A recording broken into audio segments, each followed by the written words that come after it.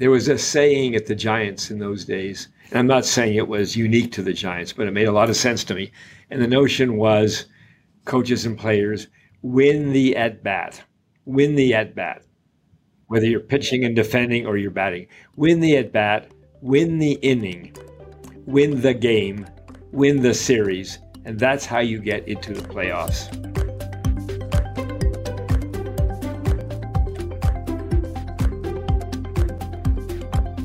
Welcome back to the Inspired Execution Podcast. Each episode shares the experience and learnings of a world-class leader on their journey to success. The guests on this podcast are bold, brilliant, and not afraid to change. As you navigate your own path, we hope you feel inspired by their stories, lessons learned, and the vision of the future. Today, we're excited to welcome Bill Newcomb, founder, president, and CEO of the World Justice Project. Bill dominated in his field as a lead lawyer for Microsoft for more than 25 years before serving as managing partner for the San Francisco Giants. Now he runs his own company with a mission to promote the rule of law throughout the world. We talk about what it's like to work with Bill Gates, positive coaching, and how his organization is merging the tech with the law to make global impact. Let's kick this off. What's the one thing that very few people know about you? That I treated my share of the Microsoft stock option windfall as a sort of undeserved life bonus. And as a result of that, I have tried to be wise about returning the bulk of it to the community in terms of investments in social activities. That's awesome. I hope every listener takes that as a gift, right? Because even if it's not the entire windfalls, if we can take a portion of our windfall and say it's dedicated to social causes, that would be awesome. So you grew up in Silicon Valley, San Mateo to be specific, right? Yep. When did you know you wanted to pursue a career in law?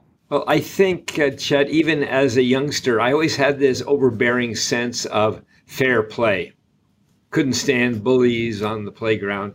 And fair play in all walks of life seemed to me to be such an important theme. And once I was in a law school, the path was clear to a legal practice. Do you think, Bill, a lot of lawyers today, I'm sure you land up mentoring many folks, do you think they think about getting into law because they really are deeply interested in fair play? I think they always have, Chet, but I also think this generation of applicants to law schools are more explicitly curious about justice. They think of justice as the North Star of their working lives. And so it's a wonderful time to be in law school and to see these brilliant undergraduates applying to come there. I sometimes tease people in the profession saying you should rename yourself the X School of Justice, not just the School of Law. There's plainly a trend in that direction, I think, for applicants. I think there's a trend in the world for it. And obviously it shows up in lawyers as well. But that's a keen observation that I feel like this generation just feels like it is on them. And if they don't get it right, they're going to screw it up much more than other generations before this one. Yep, I agree with that.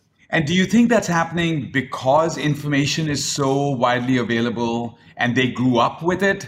I think that's part of it, Chet. But like you and many others, I do worry about the quality of information that's available. There's a huge pool of information available thanks to social media.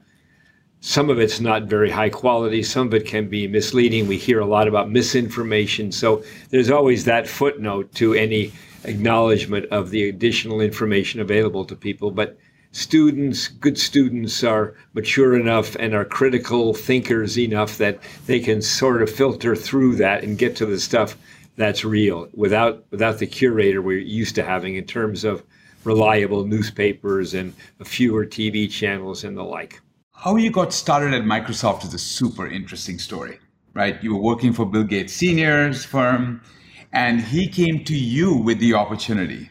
Tell us about that conversation. I'd only been at Bill's law firm a few months, and I was still in a temporary office, and he came down to my office one day. I felt lucky to be there, to play any kind of a role I could in a law firm led by him. He was our managing partner. And he said to me, "Bill, my son is bringing his business up here from Albuquerque, and because they're coming here, we'll have the first opportunity to represent them. Would you be willing to keep an eye on them? And I said, well, of course I would. And I said, what is his business?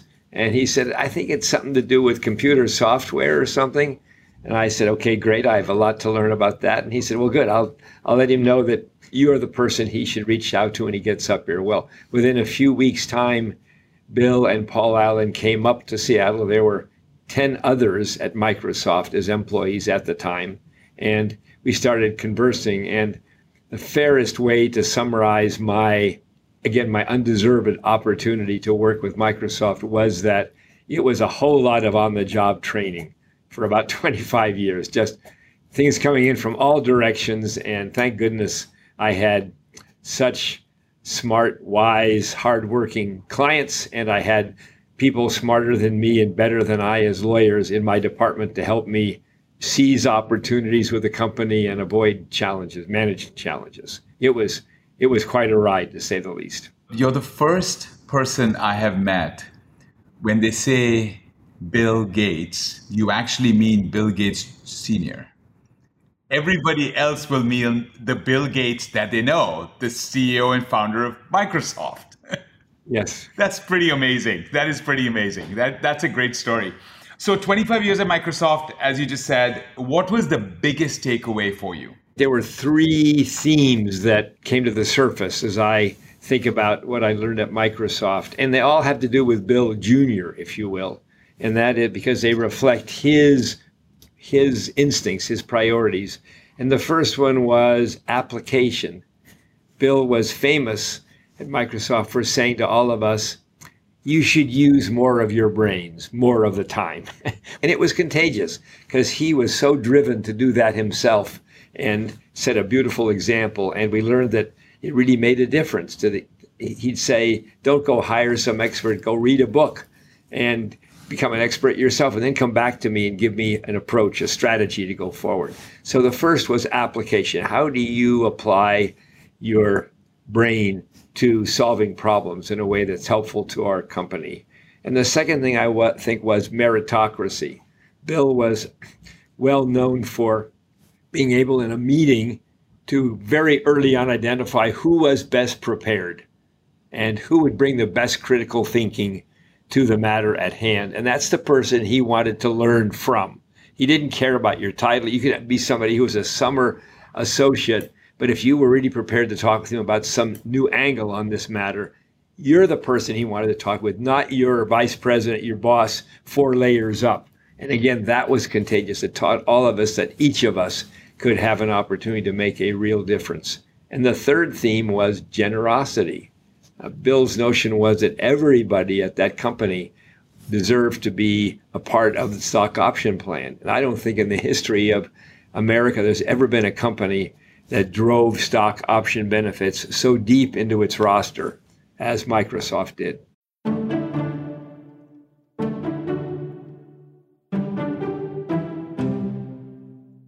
So you were at Microsoft and then you joined the San Francisco Giants. What's that about?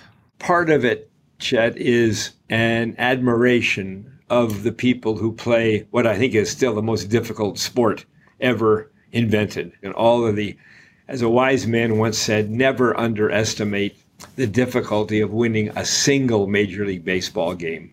And so it started with some admiration for that game and its vagaries. And then when I had a chance to invest in the Giants, I was eager to do that. And when I had a chance to be part of management there, I was pleased to see some opportunities to use themes and cultures that I'd learned in the private practice and at Microsoft, and to see how they worked in a baseball business. And there's the baseball side and the business side. But it turns out that themes like meritocracy, like having a diverse and authentic workplace, like sharing credit. If you give everybody as much or more credit than they deserve for their work, they will jump through the roof for you. The meritocracy, it doesn't matter who you work for, it matters what you're doing for the good of the cause, and you'll be recognized for that. So don't waste your time figuring out who's favored by the boss. figure out what you can do to make your job meaningful for the enterprise. It was a great opportunity. And again, working with some very smart, very dedicated people on both the business and the baseball side. But there's some universal value to those things that I learned in the private practice and at Microsoft. It is fascinating, right? To the layman, you would say, Microsoft 25 years, San Francisco Giants, similarities? No, none whatsoever, right? Doesn't matter whether it's on the field or off the field for the Giants, right? And how what you learned at private practice, what you learned at Microsoft, what shaped you, you were able to adapt that to the San Francisco Giants. And I learned a lot from the people on the baseball side, Chet. Some of the smartest people I ever had the privilege of working with were scouts, were coaches, were hitting instructors, to say nothing of the field managers and the general managers. These are very, very intelligent people who are meticulous in their analysis and are just work 7 days a week trying to put competitive baseball on the field, because they take seriously this notion that baseball is so much the fabric of a community and is such a privilege to be able to be organizing it. And my view is that baseball, especially at the major league level, is a kind of quasi-public trust. And your responsibility, if you're going to be managing that operation, is to see to it that somehow, through hard, smart work, you're putting on the field every season a team that is at least competitive, and one hopes more years than not it's contending from a fan base, I think. That is so true. Yeah, that's very true. So we at DataStax keep talking about building a championship team, and it's championship time every day, right? Like you said, you have to practice like you're going to win every season, and you have to win every game. And you have to, even when you're practicing, you do the same thing. There was a saying at the Giants in those days, and I'm not saying it was unique to the Giants, but it made a lot of sense to me. And the notion was, coaches and players, win the at-bat. Win the at-bat. Whether you're pitching and defending or you're batting. Win the at-bat, win the inning, win the game, win the series. And that's how you get into the playoffs. That's awesome. That's awesome. We might take that and make a version for ourselves at the company. So we do think about building a championship team, having a championship style. What would you say is your style of play? You might think of my approach as being what folks these days are calling positive coaching. And that means, I think, having a real appreciation for the skills and the commitment of your colleagues, being right among them, and from the outset, exuding your appreciation for their skills and their commitment, and then giving them all kinds of credit for a job well done. We always talk in terms of psychological compensation and financial compensation. Financial is very powerful, but so is psychological. And if people on my team know that they will get all the credit they deserve, and maybe even a little more, and that as the captain, I don't want any. I don't need any. I'm deflecting it towards them. They will outperform day after day. And I think that's a very powerful force.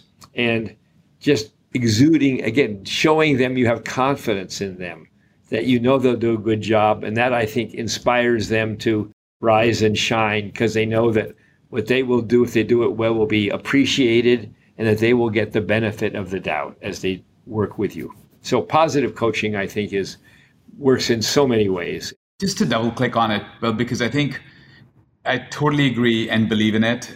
But with that comes a responsibility of being honest. Because positive coaching is not about giving a participation trophy.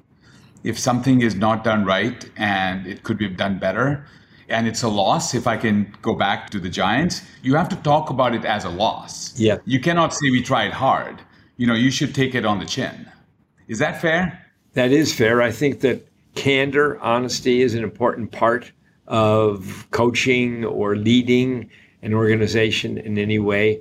But I also think it's important how you phrase that. It's one thing to say to your engineer, you really did a lousy job of debugging that, and you're causing us a lot of problems, rather than instead saying to the engineer, that was a tough assignment and we fell just short. What can we learn from that? Because you need to do a better job. We know you can do a better job.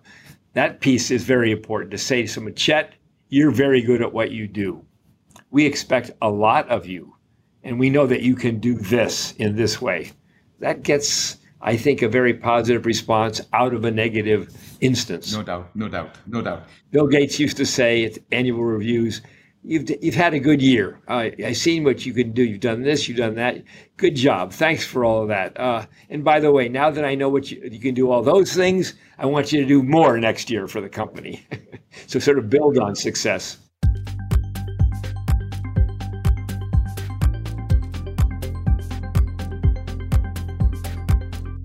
I think it's important to take it, whether it's a loss or a win, but to make sure you phrase it as, we didn't play to our potential.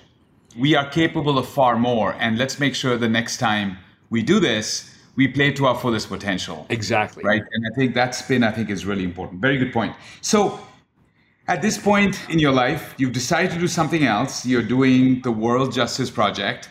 Can you tell us a little bit about that in your own words? Appreciate your asking about that, Chet. When I was going around the world for Microsoft and seeing realities in dozens and dozens of different countries and communities, some of them quite developed, some of them underdeveloped countries, I kept asking myself at the end of those trips, what did I see? What did I learn? Why were some of these places seem more functional as communities, more fair play communities, and others seemed to be struggling? They were riddled with corruption, with inequalities, with even some forms of repression. And why were some more open and have better economies and more fair play and others? And I kept coming back to, because the ones that were functional in that sense had this thing called, which we came to call the rule of law, which nobody defines. Everybody uses it. It's in the news every day, 1,000 ways. And we have tried at our project to define it. The distilled definition is very simple. It's a system of laws and institutions that enforce those laws and norms that come out of that legal process, and a community commitment to a system that delivers for people who live and work in that community. Again, 4 things. It delivers for them accountability of public and private actors. And then you have an open government so people know what's going on. It's not behind closed doors. And finally, some form, formal or informal, of accessible, impartial justice. Whether you go to the elder in the next village over, or you go to some fancy courthouse with people in wigs and robes, is there accessible means of resolving disputes? So that's what we mean by the rule of law. And the more we observe and the more we collect data and analyze it at the project, Chet, the more we are persuaded that the rule of law, that it is this foundation for communities that are functional, communities that are just, have opportunity, and as a result of that are peaceful. That is awesome. For all the listeners, by the way, Bill's been smiling the entire time, but he smiled just a little bit more when I asked the question about the World Justice Project. So he is clearly super excited about that. How do you measure progress of something like this? Well, that's a key part of our enterprise at the project, Chet. We measure it because every year we collect data on 140 countries in this world, and we put them into our index. And so you can look at our index on our website easily, and you can see how a particular country is doing in its adherence to the rule of law. Where are they strong? Where are they weak? And we think that information like that obviously invites reform and improvements. So we are in the measuring business very emphatically. That is awesome.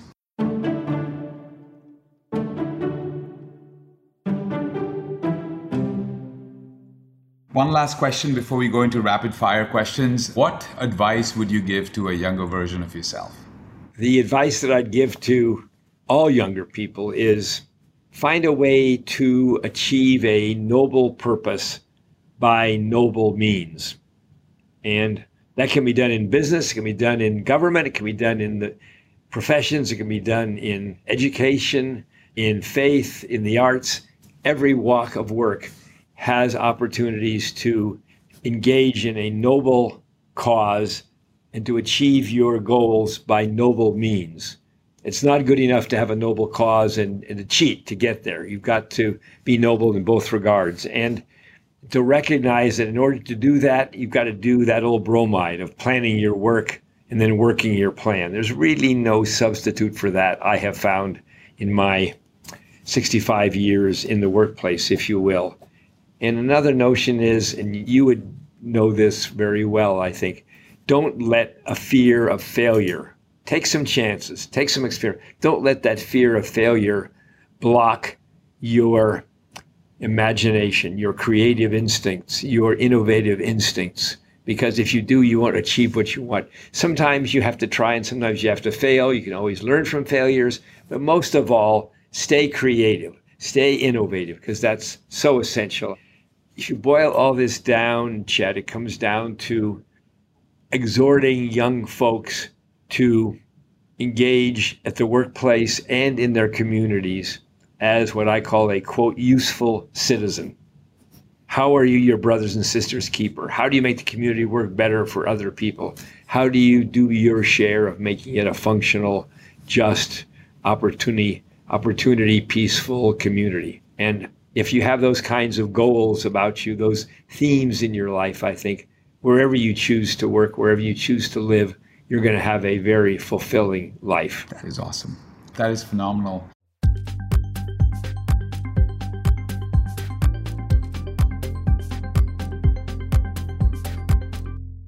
All right, I'm going to ask you a few questions, and I want you to say the first word or phrase that comes to mind. Please. Who would you love to have at a dinner party?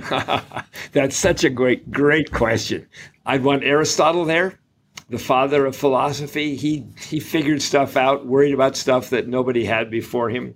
I'd like to have Denis Diderot there for his encyclopedia, for his gathering of and sharing of knowledge. I'd love to have Martin Luther there to talk about religion. What was that rebellion all about?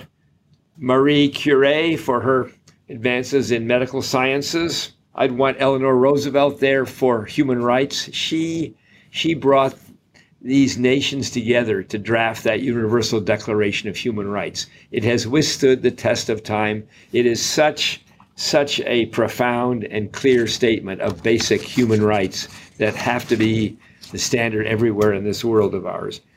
I'd like to have Billie Holiday there for her song, Strange Fruit, about the lynchings, and her incredible talent and her commitment to the reality of being an African American in this country in those days and still in these days. And I'd want to have Bill Russell there as a player and a coach and as a civil rights activist. We just lost Bill a couple weeks ago, and all of my admiration for him, I did not realize he marched with Martin Luther King Jr., and he was there with Muhammad Ali at the Selective Service Office. All of that on top of 11 world championships. More than one ring for every finger and thumb on his able hands. That's a big dinner party, Bill. That's a big dinner party.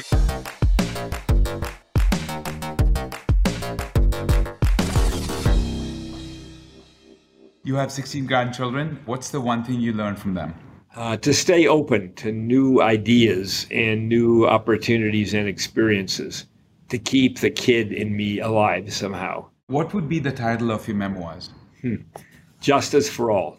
I think justice for everybody would be awesome. One word to describe a great leader.